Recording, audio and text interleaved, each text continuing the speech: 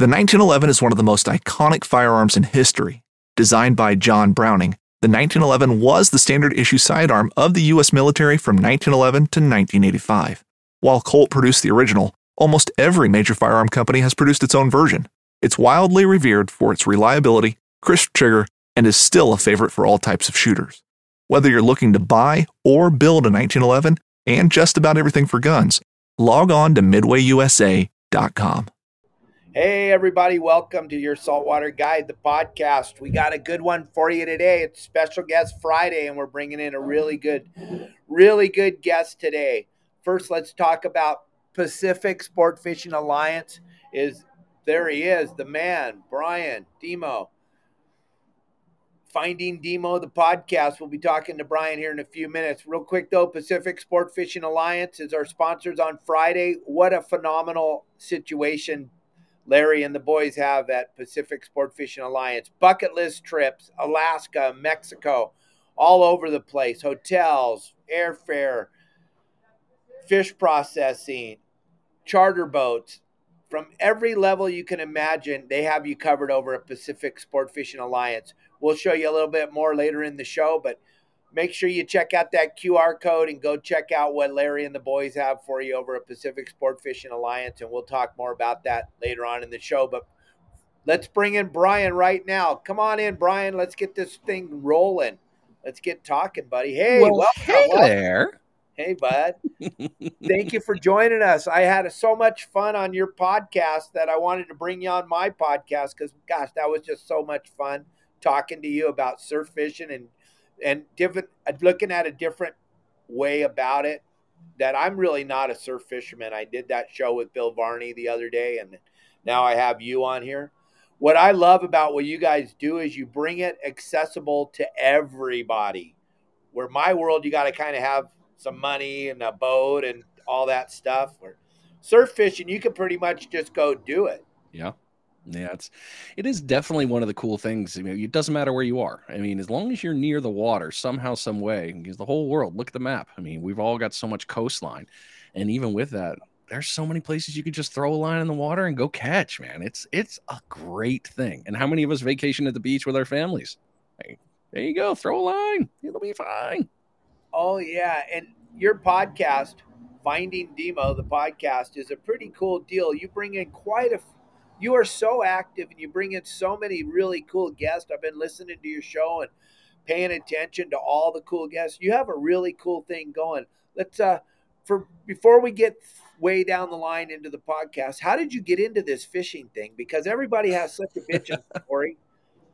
Can I hear your story? Sure. So for surf fishing, original fishing, of course, Dad, he taught me a little bit before he died, and I didn't do a ton of fishing. I was a military brat. We moved around a lot, and there's, life, it gets in the way.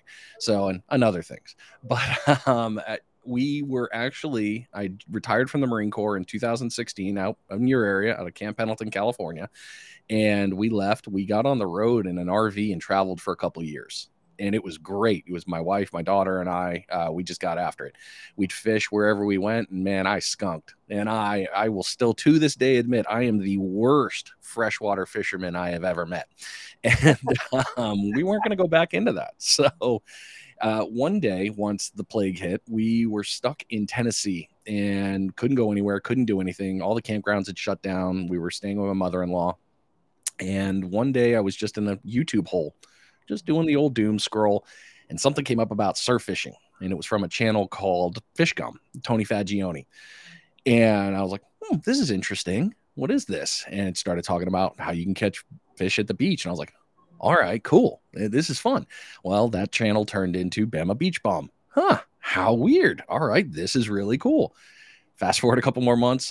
Next thing I know, we find ourselves living in the panhandle of Florida. I meet Tony accidentally at Walmart while we're grocery shopping. And that was it. It started. I just was instantly hooked.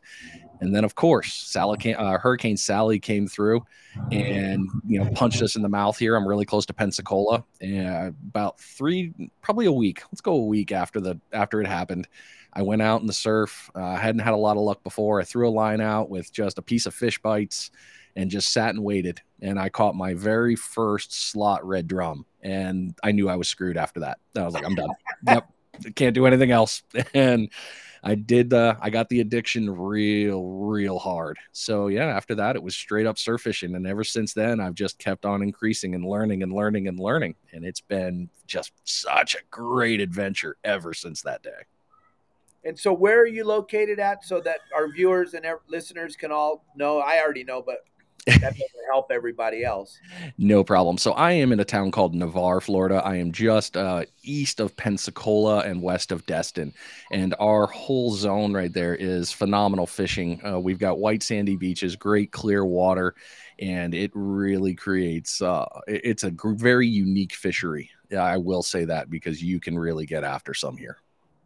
Right. Now, that water there looks absolutely incredible. Watching some of your videos and watching some of the things, that water just looks incredible. So you have to really kind of fish kind of stealthy most of the time, or are these fish just kind of just biting everything, or is it a lot of talent involved? What are we talking about? So you do have to play a little bit of the game. Now, it also depends on seasons. So in fall and spring, we have the runs. Basically, we call them the pompano run. It's mostly the big fish everyone likes to catch here is the Florida pompano from the surf. I will say that. We all love it. It's a delicious fish and fun to catch. During those times, you can pretty much throw anything out with a little piece of bait and you're probably going to catch. Now, when you want to get into the specifics, yeah, you really need to pay attention to what you're doing when it comes to line, how strong it is, fluoro or mono, where you're throwing, the zones. Very important on the zones for structure. Hook size, bait type, all of that needs to be a continued factor when you're playing in the surf, especially here in super clean water, because if they can see it, fish aren't that smart. I learned that from you. They're not the smartest critters. However, you do have to give them an opportunity to bite and play, and you need to give yourself a small bit of advantage. So know what you're going to play with there and test things out. Everything's different. You never know. You might be, you might be able to run. Wow, I'm jabbering there. I have a tendency to run a 30-pound test before. I used to run 30-pound double droppers because this brain says, oh, heavy fish, heavy line, ugh. Yeah, no, you need more like 10, 15 pound will do just fine. And you can get away with mono, you can get away with fluoro. But when it comes to the finicky fishing like summer and winter, when they are lockjaw because, hey, they're keeping their energy tight. Yeah, you need to play a little bit more. You got to watch what you're doing. So a fish finder rig with a 10, 15 pound test, nice small with maybe a size 6 circle hook. You can use J hooks. Once you're doing stuff like that, now you're getting into the real fine mesh of how you're going to play this game. Okay. So you see Elliot's flashing up a lot of people comments. Oh. So every once in a while, just kind of we'll slow it down a little bit and we'll talk to the people, because there's going to be a lot of people that have questions, and Darren and Brian and all these guys watch the show all the time. They're learning how to do this surf fishing thing. So they want to know. So people want to know. So we'll answer and we'll slow it down a little bit when these questions pop up or when these comments pop up, kind of let everybody know. Thank you all for watching, and I really appreciate it, because we can't do this without everybody watching. So thank you all. And no, I don't have a new camera. I'm in America where the internet's kind of different than Cabo. So it's clean internet up here, where I think that has a lot to do with it. Then maybe being in this beautiful backdrop at my son's house here in Tahoe, maybe that's making the picture look cleaner, because one of our members was saying that. So that's what's going on. So you mentioned something, and I want to know about this, because I don't know anything about surf fishing. So I'm totally intrigued, and I want to know as much as I can. Fish finding rig. What are you talking about? What do you mean? I know that flows out your mouth, but we don't know what the hell you're talking about. I apologize. So a fish finder rig is essentially a Carolina rig, really. And you can rig it at different variations. I've seen a couple of different ways. One that I learned was you could basically put a 3-way swivel in between your braid and your mono at the end, the shock leader, or I'm sorry, between the shock leader end and your fish line, and you hang a weight right from that, and you launch that out in a fixed position. I'll do that a lot with, depending on the current, I'll use a Sputnik sinker, big sinker with the legs to keep it into position. I prefer to use a bank sinker so the current can move it around and move it where wherever the current's taking it, that's where the fish are going to be. So I want that to take it, and that longer leg, maybe a foot, is decent length, connected to the very end of your hook and your bait. Okay. And that just moves around and kind of plays off when that bait's going to stay on the bottom. More likely, because obviously you're using chunk bait more than you're using live from the surf. So that bait's going to stay on the bottom. So now you're targeting those bottom feeders a little bit more. Sharks, Spanish will go down for them occasionally, the bluefish. But that kind of rig is very versatile because you can use it different ways. The other wet method is to take an egg sinker, throw it on the end of the line with the braid before you get to your leader, and you put a stopper, whether it's bead, swivel, however you like to do it. I'd prefer a swivel on that one personally, so that it stops right there and a glass bead right next to it. And you launch that out, let it go, let it sit. You can open the bail and let it free spool, give it some more line to let it walk away, give it a little bit more room. I don't love that idea personally because of tangles and angles. You can get into an interesting little bit there, but we're digging into the weeds here. But that rig is very good, especially at close-in fishing. You're just going to drop it, let it sit, let that fish come, grab, yank, cut, grill, done. Nice. Now, when we had Bill Varney on here, he was talking about fishing right there in front of your feet, right in front of you. Do you guys have that ditch style fishing, or is it? Because I was trying to do some homework, and I was kind of watching what's going on back there. It looks more like the beach is more sloped and shallow for a lot longer than our beaches, where we have a drop off and a ditch. Am I not seeing it proper? Go ahead, show that again, Elliot. If you can bring that picture back up, thank you. Okay, so if you look, that was a great day, by the way. That was a hell of a fight. A Jack Crevalle, and he was not far. He was actually, if you're looking at this picture, where the light turns dark, so right about there, that's about 60 yards. He was right there, and he smoke checked that line and took it for a walk, and we were on, and it was game on. But as you can see here, where the very first part underneath my elbow there, that's just the regular sand, and then you get into a green. That's my first hole. That's our first ditch. Okay. You can throw anywhere in there, and you're going to find a bunch of fish that will sneak up on you. It's very hard to not throw past that when you got a 12-foot rod. But it's important to stay in there. Now, as you can see, just past that, you got a little bit of wash. That's another great spot to go. And then once you get to the transition piece here with the light to dark, that's the bar. That's what you hear a lot of us say, oh, get it on the bar, get it on the backside of the bar. That's where a lot of fish like to run. So playing that one out is really good. Now, if you look over the fish's head, you can see all that surf water right there. This was a very, very mild day at the beach.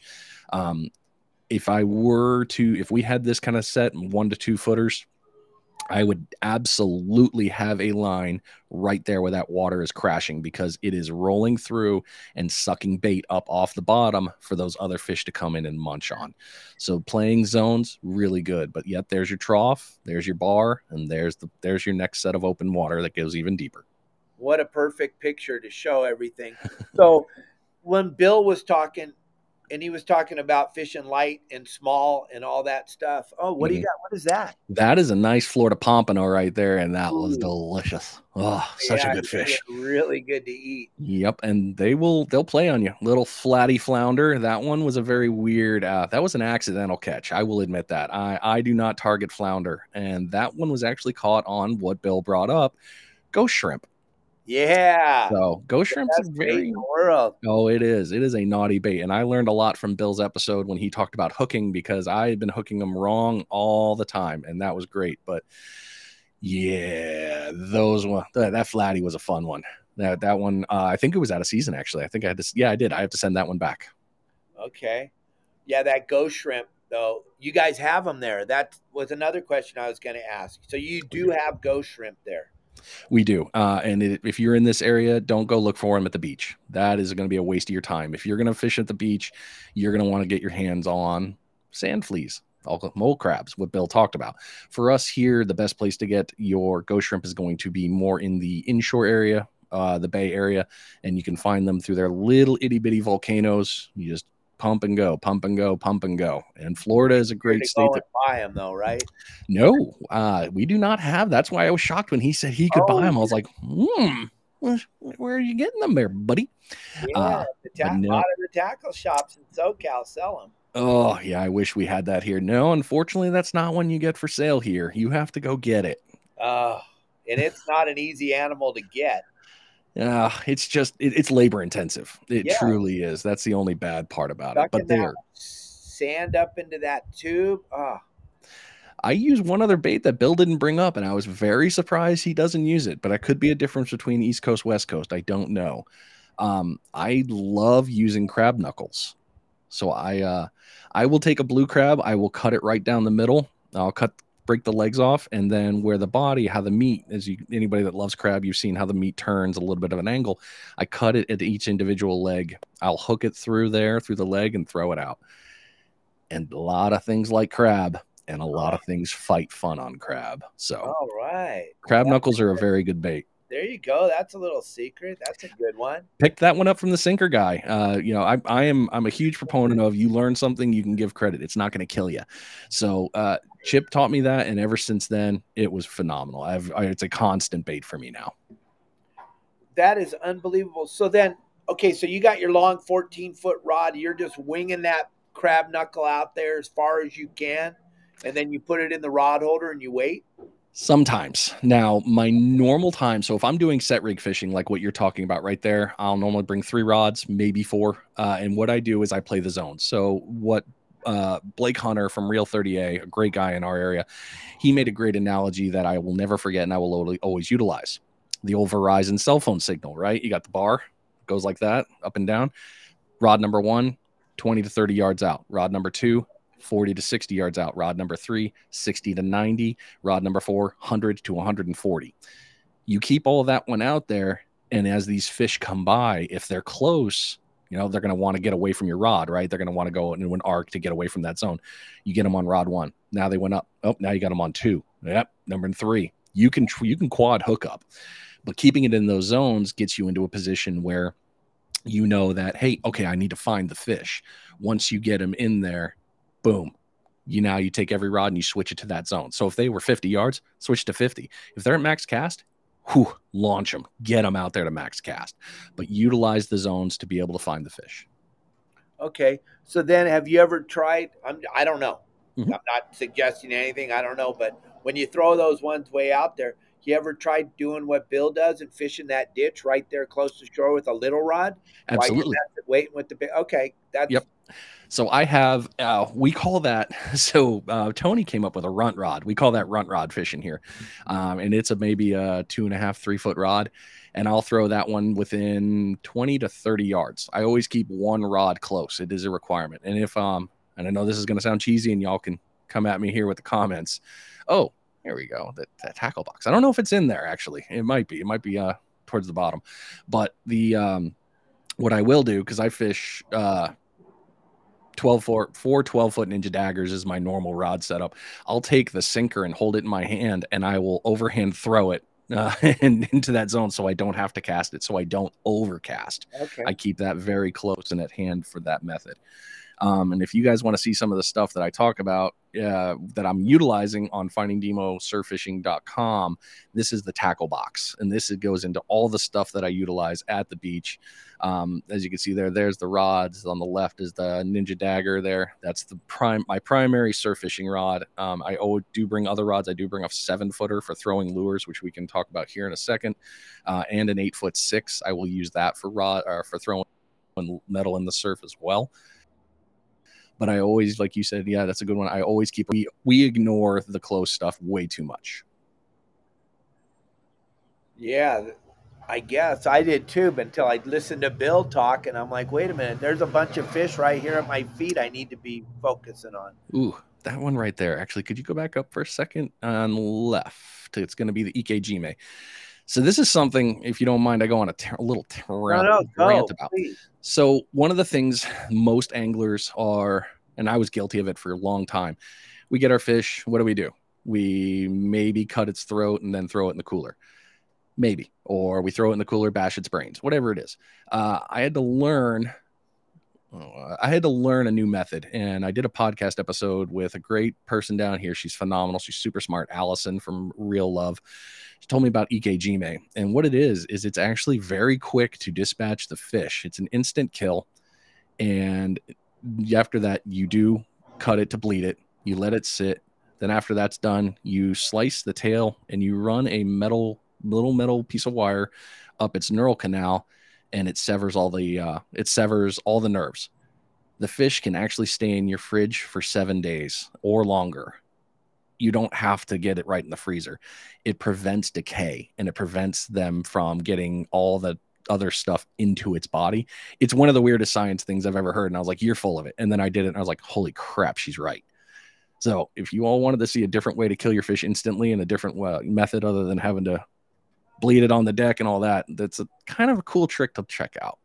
Hey, did you, for just a second, Yeah. and yeah, Robbie Gant from AFCO has that, Yes, he does. whole thing for dispatching the bluefin and the yellowfin, and it makes the meat just that much better. And like you so said, good. quality time in the fridge. But Jeff put up a thing here, fishing with chicken feet. What?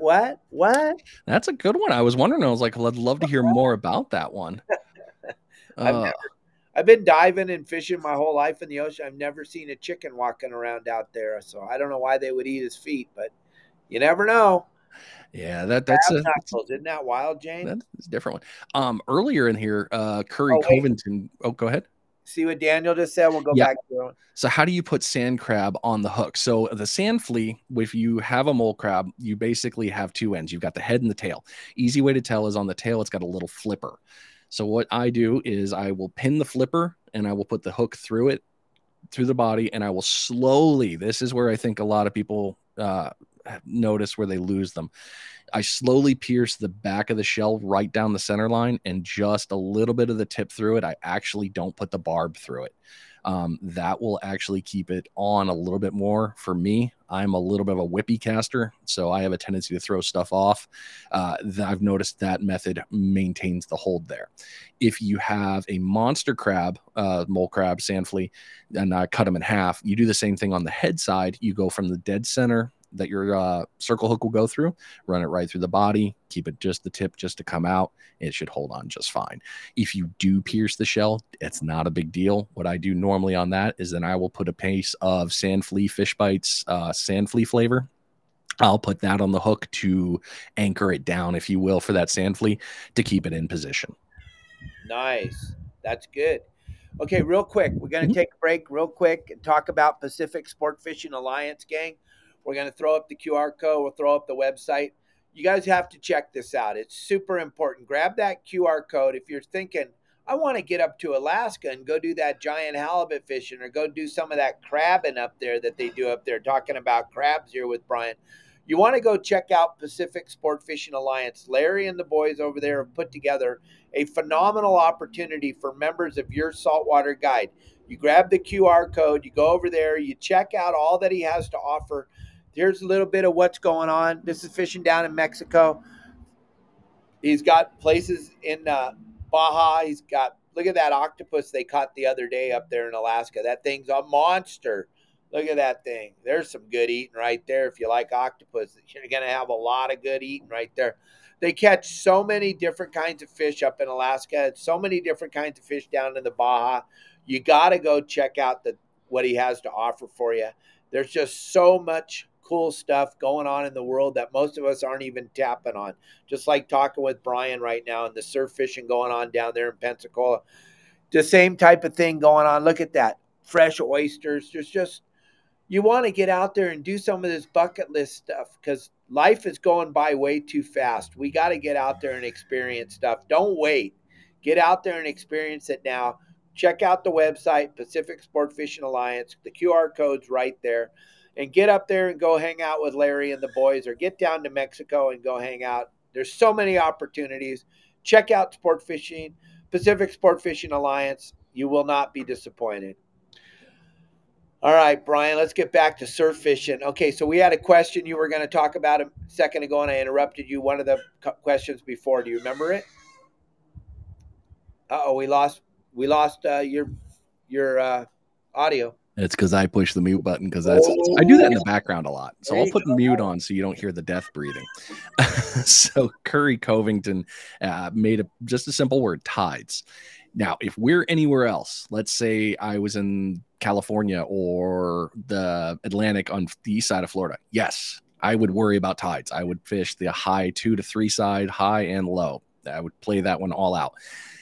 The Gulf of Mexico is a little bit of a finicky beast because we get one tide a day. That's it. Now, so I won't really worry about tide in and out. I will look at coefficient. I will look for energy. I want to see what the energy of the water's doing, which way it's moving for current. But if it's doesn't matter what the tide is for me here, I'm not really worried about it in the surf. I just want to know if the water is moving and where it's moving. That's a big one there. But thank you for bringing up tides because that's a big difference down here that a lot of people don't have to think about. So the tide down there, do you have a huge swing though? Does it move? Is it way out there when it goes out, and is it way up when it goes? No? No, it's the weirdest thing, and it drives me nuts when I travel and fish. So like I'll go over to Jacksonville and I'll fish with the guys over there, and we're walking 100 yards down the beach and then 100 yards back. Here you could set your rods up and you could basically not have to move them at all. And the worst it's going to move is maybe 20, 30 feet, depending on the swing, but it will not be, it will by 20, 30 feet. I mean, length, not height.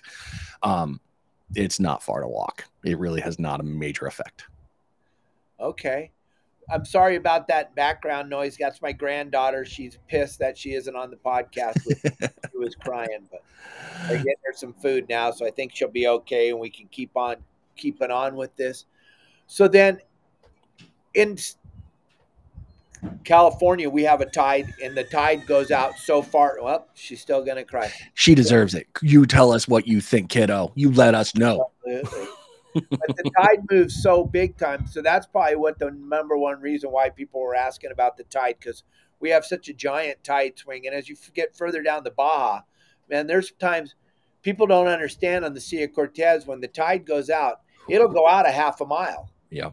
And then the tide, you'll go drive your car out there, and then the tide will come back a half a mile, and your car will be underwater. So that's kind of what the thing is about tides. That's why we were wondering. But that's kind of weird because you would think in the Gulf of Mexico, you would think that that would be the case, but it's not. How weird. I would have never thought that. I learned a big thing just now. I would have never thought that. I would have thought the tide change would have been dramatic. It's a weird one.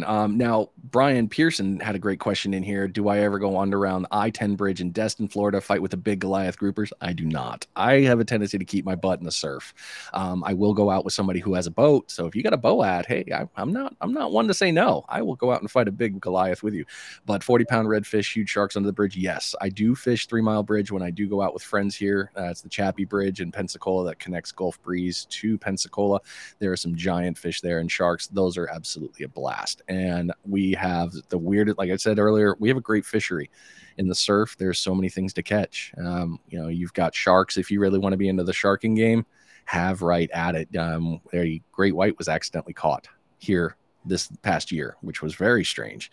But you want tiger sharks? No problem. Red drum, easy day. Black drum, Spanish, king mackerel, blackfin tuna. We get those off the pier here in Navarre. So if you're a pier fisherman and want to go after tuna, come down. We got that. We got a great set. Real nice. Wow, incredible. Dave Burris, I did not have to babysit last night. Tonight's the big night. I'm on my own tonight with baby. Both of my kids are going to work at 4 o'clock. So the clock will start ticking at 4. I told her to go potty as much as she possibly can right now because I'm not really thinking this is going to be fun to be changing diapers, but that's just me. I'm sorry. Like, go poop now. Oh, wouldn't it be that easy with babies? It's like, come on, just help me out here, man. Yeah, can you just do your pooping before your parents leave, please? Yep, Tim, very interesting. So Tim Ogilvy, but go ahead. No. That bridge fishing stuff that goes on in Florida looks really, really interesting because there's so much structure there. When you're doing the surf fishing, do you kind of move towards that bridge area, or do you kind of stay out in the middle where there's not a lot of bridge stuff going on? I don't know. I'm just asking. So you can. Where we're at here, not really. You don't really have much there. And with the piers being what they are, the piers are very heavily marked for swimming. So you're not going to really want to be Oh, fishing from the surf at the pier. You can go on the pier and you can get after it the exact same way. You basically just line yourself up with the sandbar and the zones and you throw out a lateral versus launching from the beach running south. You just go east or west. You're still going to hit it. You're still going to be, completely happy. You're just going to have more zones to play with other fish. But anything for that one, like if you wanted to get into something of that nature, if you're talking structure, I would say move a little bit more onto the inshore side, into the Pensacola Bay area. Now you're getting into fun stuff. You can catch red snapper from the beach here in certain areas. You can catch all these big fish still from the beach on the inshore side. You're just not in the Gulf of Mexico, you're on the inside. And there have been some pretty gnarly catches right from the beach here in our area, not even 2 miles from where I'm sitting right now. So yeah, there's a ton of beach fishing here. You're not going to be sad. You're going to be able to get after it. okay. Cool. And then back to what Tim Ogilvy was talking about, your worm thing. So bloodworm, I learned about that on accident. Being originally from New England, I knew about bloodworm just because you got to go out and scoop it out of the dirt and hate life. I can't get that there. Now I can get it here through Fish Bites. I will use their synthetic bloodworm, which is also a phenomenal bait. So bloodworm is actually very, very good. Okay. And then Miss Hot Rod. I have not. Have you fished the Mississippi since you're close to it? No, unfortunately, you're looking at a couple of hour drive for that one from me here, probably about 2.5 to 3. I have not done the Mississippi River. I have done a couple of podcast episodes, and I have one in work. I need to finish that one up with a person that does Mississippi fishing. We did one recently with Salt Sippy Fishing. He does a lot more kayak fishing piece, but he talked a lot about the fishery there. And y'all have some long, long beaches there where the water does not go above your knee for at least 500-600 yards. So that's a huge, and then in the fishing game is knowing your beaches, whether it's a long beach or a short. That's going to make a huge difference in your game. Oh, yeah, definitely. You got to know the water. That's kind of the whole thing out in the ocean, wherever you're going. Yeah. Local knowledge is super important, super duper important. So then we have a lot of different pictures that you showed us, a lot of different things. There's a lot of cool things, but have you ever done? Now I see a lot, and you kind of brushed over it, but you didn't really talk about. Have you done the shark fishing off the beach thing? Because it looks like it's a super big deal going on in that area that you're at. Am I right? It is. It is a very, very fun fishery. And most of these shark charters here are just spot on. They know where to go, when to go. They prefer nighttime. I've been able to go out with, y'all can look up from Coastal Worldwide. Dylan and his team are phenomenal, absolutely great shark anglers, tons of knowledge. Smitty Surf Fishing, another buddy of mine, Mike Smith, he goes into the smaller shark side, so I've gone out with him a few times. It's a different game when you're fishing. You're fighting a couple 100-pound monster there. Oh yeah, that's the great white. That's the great white. Oh my Oh, gosh, cool. that was an absolute. They still to this day cannot believe that happened. But Coastal Worldwide is a phenomenal group. They just do so great, so many good things with the shark world, and they're an educating team. I love that about them. They go travel everywhere they can for fishing. They just don't do sharks. They do a lot of other stuff. They really share that passion. These guys are out there catching them, teaching you about it, how they do it, what they do, what they think, and then the conservation piece. They really, really care. And it's a phenomenal set. It's a great channel to follow, and they're just great human beings. I can't say enough about them. I love them. They're just great people. Nice. Yeah, I watched a couple of videos because I was trying to do as much research as I could before we got together. And there was guys fishing those sharks on the beach with the full harness, Oh yeah. giant Machaira reels, and it's like they're going after big game battle, but they're doing it on the beach, and that shark's dragging those guys into the ocean, and it just like that fishing with a big Machaira reel and fishing straight braid, and It just looks insane that you're doing it on the beach. Yep. And they will sit out there. They offer great different types of chargers. They got 12-hour ones. They'll sit out there with you the whole night. And when you get into a big one, they're coaching you the whole time, and they put you in the harness, and you're going to feel that power, and they're going to make sure that you're safe and taken care of. They're going to get the fish. They're going to make sure the sharks gets off the hook. They're going to take care of that. They're going to want you to get the images if you can, if it's a type of species that you have to be able to catch and get them right out. Yeah. That's sharp things. Tiger shark, yeah. I don't touch sharp things mouth like that. Nope. And they'll swim. Blaine is known to swim the shark back out. Blaine is a lover of sharks, and they take such great care of that species after the catch. That's so important to them. They can't emphasize enough how important it is. They're just great people. Yeah, that is great. And that's really good news to know about how they take good care of that fish, because we come from California. You and I both, we know, oh my God, everything's the end of the world. Everything's going to be over if we don't do it right. That is pretty spectacular, watching him put his hand in that thing's mouth to get that circle out of his mouth. He's a trusting man. We're not doing that. No. Good thing there are people like that that'll do that.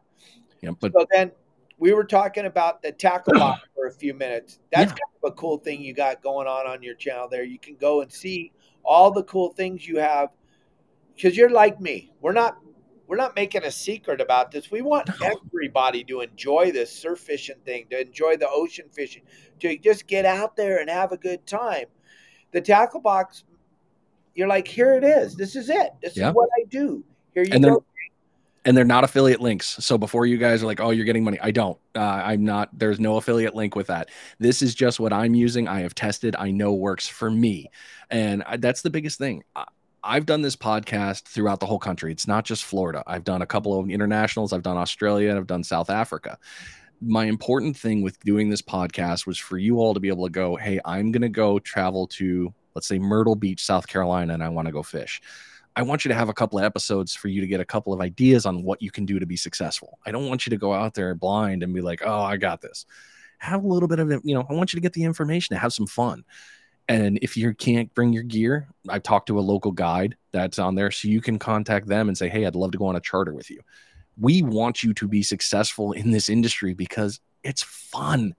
Name another thing you can go put your butt in the friggin' sand, toes in the water, lined out there catching dinner, and not be angry. Who knew? I mean, come on, man. And we want you to have that fun. So that was the big premise of Finding Demo Surf Fishing Podcast. I wanted you all to have the knowledge to be able to get ahead in the game. And this is just another learning one. And hopefully you can take something. So rock it out, man. Have fun. Absolutely. Now, my family, my father taught us, my brother, sister, and I, about giving back to the community and how important children are to this industry. My father was a huge advocate of making sure that the children understood what we were all about, this fishing thing. And today, most of the schools today aren't teaching that to our children. So that's where you and I come in. That's where my father came in. That's where my sister and my brother run a fish camp out of Dana Wharf Sport Fishing in Dana Point Harbor. And it's all about giving back to the children. And then we have another organization called Rollo's Kids, where it's all about taking children that have never had an opportunity to get on the water to go fishing. You are super involved in taking kids fishing. You got a big tournament coming up. We're going to delve into this, and this is probably going to eat up the rest of our time, but this is how important it is to you and me. It's all about children. Yep. And the cool thing about surf fishing is it's accessible to everybody, and you don't have to worry about your children getting that horrible S word, that seasick. You can do it from the beach. Let's get into this deep. And Tim, what do you got? No, I do not. I do have episodes that do talk about drone fishing. We do not do drone fishing here, mostly because we're in a very controlled airspace. We have the Blue Angels over there with Pensacola Naval Air Station and a couple other ones. So you won't catch too much drone fishing out here, especially with the national seashore. That's a big no-no. Do not try to fly a drone on a national seashore. That is bad. But yes, that should answer that. So we're going deep now, gang. We're going deep into kids fishing. This is a passion of mine that I can't even believe. Like I say, if I ever see you standing there winding in a fish and the child watching, I'm going to throw a rock at you, because that is not what it's about. You have to let the children wind in the fish. I don't care if it's the biggest snapper you've ever caught or the biggest amberjack or the biggest. Who cares? You and I, Brian, are going to go fishing again. That's right. We're going. We already have the disease. We own it. It's our life. We're deep in it. But let's go. Go fishing with the kids. Come on, talk about that. So there is a program. So it is a group called Kids Can Fish. So the website's kidscanfish.net. They are out of St. Simons Island, Georgia. They are a 501c3 charity organization that takes kids and puts on fishing camps. All the money they get from that, they put it back into the camp. So they put on cast net clinics. Tons of things. We have 2 episodes on it, and there's a tournament coming up. I'll talk about that in a second. But they put on this thing for cast nets. His daughter, Tom's daughter, Tom and his daughter are the founders, and they have a team there. I can go into the whole thing, but we won't eat up the time. They started teaching this. Kids were going out. There they are. Look at that. So they started going out and putting on these clinics. Well, when they did it, the kids were going home with the gear. So they're going home with a cast net. They started doing fish. They started doing surf fishing. Kids were going home with a rod and reel combo that was designed for surf fishing to be able to continue that. So they would teach them how to do this and then send them out on the gear and say, okay, you've learned, let's go. And they built a community around it. Well, that all grew into something else. That grew into the St. Simons Island Running of the Bulls charity tournament. And we are going out there next month, or it's October, and we're going after bull reds. We're going after the biggins. We're going after the 50 plus. I'm going for a 13-incher personally, because I need to maintain my crown of king of the small, since I caught the smallest red drum that tournament, which I'm completely okay with. But that tournament, all that money gets put back into these camps and clinics so they can do more and more and more. And they're doing them monthly, and it's beautiful. So good, man. So good. There is nothing gang. There is nothing more satisfying than taking a child fishing and watching their face light up when they catch that first fish, and to get them into fishing. There's nothing like it on the planet. And every organization that has something to do with I'm 100% behind. And what you got going on with these people is such a phenomenal situation. And then to give them the product to go fishing with, that is gold. Gang, to think you should all be involved. You should. You can't stand on the sidelines and complain about children being on their iPad or being on their Xbox. And you had a great saying, and I want to hear that in a minute. And I love that because I paid attention. I did my homework, but I'll let you tell them in a minute. But you all need to understand that you're standing there on the sidelines going, I can't believe it. They're on their iPad all day. They're on there. Get involved. Get involved. Even if you don't like fishing, get involved. Give back to the kids. Take kids fishing. Give the website. Show the website. Elliot will pull it up. Talk about it. We want this to be up front. Kids Fish. Kids Can Fish. Kidscanfish.net. That's the website for you to take a look at it all. Easy website right there, as you can see. They got the description right there. They also have the tournament up top. You can link in. They've only got 20 more spots for adults, but no kids will be turned away for this tournament. None. So it is all as many kids want to come in, they're all good. But there's only 20 spots left for adults. But that tournament, that's a phenomenal tournament. Like I said, all that money goes back in there. And the reason why I'm pounding on this so hard is because we need stuff like this in Southern California. We need stuff like this in California. Gang, there's a lot of people that watch my podcast every day and that listen to us. Somebody get together with somebody else and let's get this thing going. I'll give everything I possibly can. I'll get all my sponsors involved. I just need someone to help me with this that's in Southern California because I'm in Cabo. But Kids Can Fish is such a phenomenal. When I was checking it all out, I'm an emotional human. Same. Tears started forming in my eyes. I'm like, I was blessed. Let's be honest. My father's been in the industry since 1947. I didn't have a choice. I was going to be a fisherman. That was it. And when I first got into that fishing thing, I was so deep involved. And like my wife, Kelly, says today, if Dave, and I'm 62 years old, and if I can piss a puddle, I'm going to fish in it. Yeah.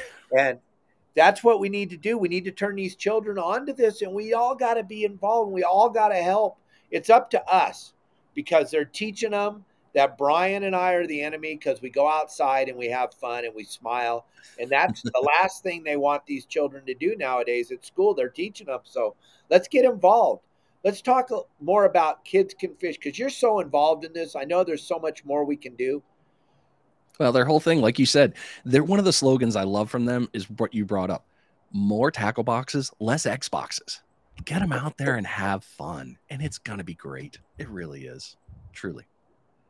And you see these pictures that Elliot's showing up. You see these children's faces. You cannot buy that smile. I don't care how much money you spend at the video store buying a video game. They're not going to smile like they are in these pictures. That's just not going to. And that's because of one thing, fishing and giving back. And how it's exciting pure. would it be to walk out of that with a fishing pole or a throw net or a cast net and come home? Look at that. Look at that. Oh. I mean, and the one fun thing for me, like my daughter is 12, about to be 13. When we moved here, I was like, do you want to go fish with dad? And if you want to, and she's like, yeah, why not? And then all it took, I'll never forget this. All it took was her very first pompano to happen. And she didn't catch it. I just happened to bring it in on, I was like, all right, if you don't want to reel it, I'll reel it. But after that, she went with me more and more. Well, she was like, Dad, I want to catch a red drum. I was like, all right, well, let's go down to Fort Pickens and we'll try. And we threw it out and this thing is fighting and fighting and fighting. I'm like, is it a palm? She's like, I don't know, Dad. I don't know. She brought in a 25-inch red drum and she's like, it's a red. Oh my God. And she lost it. After that, the addiction was passed on. She's got her own rods and reels now. She's got her own gear that I'm not allowed to touch. It's all her gear and she casts it. She does it all. And now she's like, yeah, when are we going to go fish again? I'm like, well, when can you fit me into your schedule? Let's do that. So it's so important, even if it's just that little time, because it's not just fishing. We're not just fishing. That is my moment where I am dad and daughter and we are hanging out and close. I'll take that any day of the week, twice on Sunday. I mean, put that in a syringe, hit me up with it. I'm in any day. Oh my God. So important. Like my son yesterday, they were asking him questions. He said, just like you said, it's not about the fishing. Nope. It's about time together and building that bond and being together. And you get to really be together. And we're on a boat. It's different. When you're out on the beach, I can't even comprehend because I haven't done it, but boy, you are really in touch with your child. You are really in touch with nature. There's nothing going on. There's no the boat, the motor, the da da da da. No, you're like you in the water and the fish. What a phenomenal way to connect with your child, gang. And if you haven't tried it, if you haven't done this fishing thing, there is no reason for you to not get involved because there's so many people like Brian out there that are willing to give you everything that they have gained in their time fishing. And Brian's not the greatest. I'm not the greatest. There's people way better than us that have videos out there that want you to get involved also. But you need to try to figure this thing out for your child. Or if you're into it already, if you're already into it and you got a neighbor that's got a child, but they don't want to fish, take their kid fishing, right? Yeah. I mean, yeah. That smile, that feeling in your heart that you just changed that child's life. And it's a life-changing event, catching a fish, just like you said with your daughter. Now she's focused on her tackle box and her lures and her hooks and her fishing pole and her fishing. Really? Come on. That is insane. It was great until she was like, Dad, can I get this reel? I was like, honey, what do you want? Holy crap. How much is that? Okay. Yeah, we can get that one. That one's actually a lot better than the one you have now. But I don't know too many people, for her age that are, I've met that are into fishing like her. I mean, granted, she's into her dance and all the other fun stuff of a preteen. But man, I start talking to her about fishing and she's like, oh, okay, so we're throwing it here. Did you get sand fleas? Did you bring the sand flea rake? Did you get them? Like, okay, you need to slow your roll. You can handle that. Yeah. But it's so wonderful, man. And I commend anybody that's tried. And we talked about it on our episode. And I've actually had a lot of people bring up something funny about that is, though we go to the beach, does she bring her iPad? Yes, abso-damn-lutely she brings it because there is still downtime in between. to have her sit there and be bored, I'm going to lose her in 5 minutes. But there's a huge but here. I can have her on her iPad, but every 30 seconds I see this. Looking at the rods, looking back, checking this, looking at the water. She's always scanning. So she may be in a little bit of that, but she's more in tune with what's going on out there. And I know she is. And a kid out there, you're going to need that extra distraction. You're going to need that extra piece because they have that. And it's okay. Truly okay. Ace High, do you tell the crowd behind you on the beach when they say you're not going to kill that, are you? No. I don't know how to answer this. If I catch a fish that I know I'm going to keep, then I will say, yes, it is my dinner for my family. I'm a meat eater. I'm not a trophy eater. I am a 100% a meat catcher. If I catch it and I know I'm going to eat it, I kill it right there instantaneously. And I will explain why, how, and what I'm doing so that they're educated. I've only had one person kind of nag at me, and I just did you have the best day. Bless your heart in the most southern way possible. So yeah, it happens, and it's not that bad. No, I love those people. They're my favorite people on the planet. I want them to ask me that question. I want them to talk to me. I'd love to help them out and understand what they eat. Their food came from the store. They have no idea. Yeah. No idea that it was actually walking around in the backyard 2 days ago. Another thing that you mentioned that is like winning the lottery for me, and I think it will be for most of you if you understand what we're saying. When your child asks, Dad, can we go fishing? I just won the lottery. There's no money on the planet. I can't buy that. I can't give my kids enough money to ask me to take them fishing. Mm-hmm. Yesterday, my son, it was so cool. He's like, Dad, you're only up here for a few more days. Let's take Zaya down and get her first fish. I'm like, dude, we're on our way right now. Let's go. Get out of my way. Where are we going? Get out of my way. We went to the store. We picked out let her pick out her fishing pole. We put 4 of them in front of her. She picked out the one she wants. Oh my. Let's do it. I'm going to start crying right now because there's just so killer to have your child wake you up and ask you, can we go fishing today? There's nothing better. It's like you won the lottery. And everybody that's listening, like Brian was saying, we talked about this on my show. And those of you that are members of my website, you know, I have a whole series of videos about taking children fishing. And it's super important to not make it a punishment, which so many parents screw this up and go, okay, look, you can't bring your iPad. You can't bring your Game Boy. You can't bring this. You can't bring that. You can't have candy. You can't have chips. You can't have, we're going to do hell. No. You get to have all the junk, all the crap, because we're going to make this so much fun. Like Brian keeps saying, fun. Fun is the key. That when they can't wait to go do it again. Why make it a punishment? Brian, you and I aren't going if we can't bring this. Yeah, it's going to be there. There's nothing you can do about it. That's just life. Bring the damn thing. We got to have this. You can't tell your children they can't have theirs while you're doing this. Yeah. You can't do that. What kind of a message are you sending? And you take the fun away, and now it's like restriction. Oh, I'm going to go fishing with Dad. They don't want to go. They're going to go kicking and screaming. But if they know that's the day they can have a Coke, they can have some candy, they can have their Game Boy, and they can sit in the beach chair and be really, they're on vacation. They want to go fish and wake up in the morning and want to go. That we won. Yep, absolutely. And I don't. Oh, go ahead. No, we won. That's all I'm trying to say is we just won. You can't even imagine that how easy it is to win. You just don't screw it up. You only got one opportunity, Brian, to take your children fishing. If you blow it, it's over. It doesn't matter. If wahoo are biting on the beach in front of your house, she's not going if you screwed it up. Yep. And I've made another rule with her. I've also asked her, I'm like, look, if I ask you to go fishing and you don't want to go, say something. Because if I drag you out there, then anytime after that, you're going to be miserable. And if you're going to be miserable, I'm going to be miserable. And then everyone else is going to be miserable. It's not worth it. If you don't want to go, tell me no. Give me a reasonable reason other than I just want to do something else. But if you don't want to go, I just need to know. And it's worked out wonderfully because there's been several times she's like, Dad, I just don't feel good. I just don't want to do that, or I'm doing this. Okay. And then 2 days later, hey, can we go fishing? Sorry about the other day. I'm like, yeah, hold on. We go grab the rod. Let's go right now. Right? I don't care what time it is. We're going. Let's go. it's the greatest. It is absolutely the best feeling in the world when that happens. Yeah. It's the best.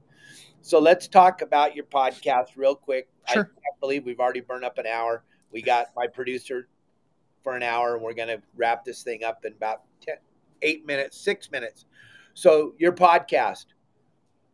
So my podcast started after I saw how crowded the space was with YouTube. And I grew up in a different thing of the Marine Corps. I learned one of the most important guess what it is for learning. You've got visual learners, you got audio learners, you got kinesthetic learners. Hitting all three is important because if you alienate one set, you're not going to get your message across. There was not very many people in the podcast world, especially in surf fishing alone.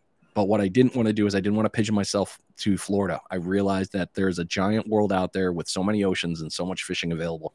Let's get the knowledge out and go that way. So that's what I did. Every week I interview somebody new from a different area about how they fish, what they do, all their tips and tricks, because all those pieces will matter to you on the other side. Yes, my episodes are long. I only do long form content. Sorry. But one of the coolest parts about podcasts is when you play it on a podcast player and you stop, when you hit play, it picks right back up where you stopped. So you're not losing anything. You won't have to go rewind or anything like that. So all these pieces put together give you knowledge on different ones, but it also shows you something great about different regions. I just recently finished one with the Cabo Surfcaster, Wes, had a great conversation with him, and I learned a ton and things that I never would have thought. I'm going to use that here in Florida because it might work. Another one I've done with New England and Massachusetts, how they catch striper. We don't have striper down here, but we do have bluefish. How they did the blue fishing, I've done, it works. On top of those ones, another great one was learning about throwing metal lures in the surf. It's a big difference on how you throw a metal lure with a bass. You know, if you're a bass fisherman, you do it a certain way. Here, it's the same thing. I didn't realize that this little metal chunk here would have to be dragged a certain speed to get a certain species. I was going slow. All of that came from me having these conversations, recording them, and putting them out with people. So more people could understand, oh, if I do this, it will bring this. If I try this, it may do this. I want you to be armed with knowledge so that you can have more fun fishing. That is the most important piece. And here we are. It's been working great. Absolutely. You got my attention. That's why I wanted to be on your podcast. You made it fun because you gave another perspective that a lot of people were like, oh, what's he going to do? He's a boat guy. And all of a sudden they listen to the show. They're like, holy crap. And it's like, yeah, everybody has a piece of knowledge and yours was phenomenal. I cannot thank you enough for everything that you shared, how well you did with people, and your knowledge and piece and giving that one made people better. And that's the most important piece for the show. Thank you, Brian. That means a lot to me. That touched my heart right there. Thank you very, very much. I try to keep it as positive as I possibly can because this fishing thing's super important to me. Hey, we got a question. What are some things that make surf fishing unfishable, and is there a backup plan? Yes. Okay. So, we got a little bit of time. I'll make it as fast as I possibly can. Color of the water, clarity can really mess with you, but especially chunks in the water, mostly June grass, kelp, stuff like that. That can really screw it up. But there's ways around that. You just have to be able to find it and figure out what you can do, whether you got to change it to lures. Other ones being heavy surf can be a massive killer because if you're having a hell of a time keeping a line grounded, nah, not going to happen. The fish ain't going to be there. They're going to run. So don't play with that one. Roll through that as well. There's a couple of different pieces there are on the episodes, and you're welcome to reach out to me in Messenger or through an email, through the website. I'll happily talk to you guys through this, or maybe I can show you an episode that will help you. But there are some factors. Yeah, Brian's going to have Bill Varney. He's already reached out to him a couple times. Bill's a very busy man, but he'll be on Brian's podcast. And we'll be having Wes on our podcast. That's for sure. I live right down the street from Wes. His daughters want to meet my monkey. So it'll be cool to have Wes on the podcast. We'll keep doing what we're doing. There you go. Way to go, Tim. Brian. Hey, thank you, everybody. Thank you for watching the show today. Thanks for being a part of this. Brian, thank you so much for allowing me to interview you for a change instead of you always doing everybody else. And this Kids Can Fish gang is such an important thing for me. Check out my website, yoursaltwaterguide.com. I cover every aspect of fishing. We're adding more stuff all the time. You can check out my website at yoursaltwaterguide.com. You can give me a call, 949-374-0786. I answer every single call, or you can text message me and I will give you access to my website for absolutely free for a couple days to see if it's really worth the $9.99 a month. I know that's a lot of money, and if you have to ask your significant other if it's okay to spend $9, fishing's not your problem. And we got one question from Ace, and then we're going to jump off of here. Oh, we answered that one. No, I don't. We answered that one. We're good. What I would say was, I'm never going to judge you on what you eat. Please don't judge me on what I eat. Thank you very, very much. That. I'm taking that. I have no problem with what you're eating. It doesn't bother me at all. So please do not worry about what I'm eating. It shouldn't be a concern. There's so much other stuff to worry about in the world. Don't worry about what I'm eating. For God's sakes, gang. Worry about real problems. Oh my gosh. And then they just go away going, they're just, well, they've never been approached by. Goodbye. Mm-hmm. Yes, Brian, we'll meet up. Hit me up anytime, man. I'd love to fish with you. I love fishing with anybody. It's fun. Thank you, Ace. Thank you, everybody. We're going to jump off here. Elliot, thank you very, very much for a great production of the show. You did a phenomenal job as usual. Can't do this without Elliot. Can't do this without the viewers. Can't do this without everybody. Can't do this without my special guest, Brian. Thank you, thank you, thank you. I can't thank everybody enough. I'll see you all Monday. I'll still be up here in Tahoe. Do yourselves a favor. Turn off the news. They're all lying. I don't care what side you're on. It's a lie. Go outside, have a good time, get a suntan, enjoy life, because it's not that bad. See ya.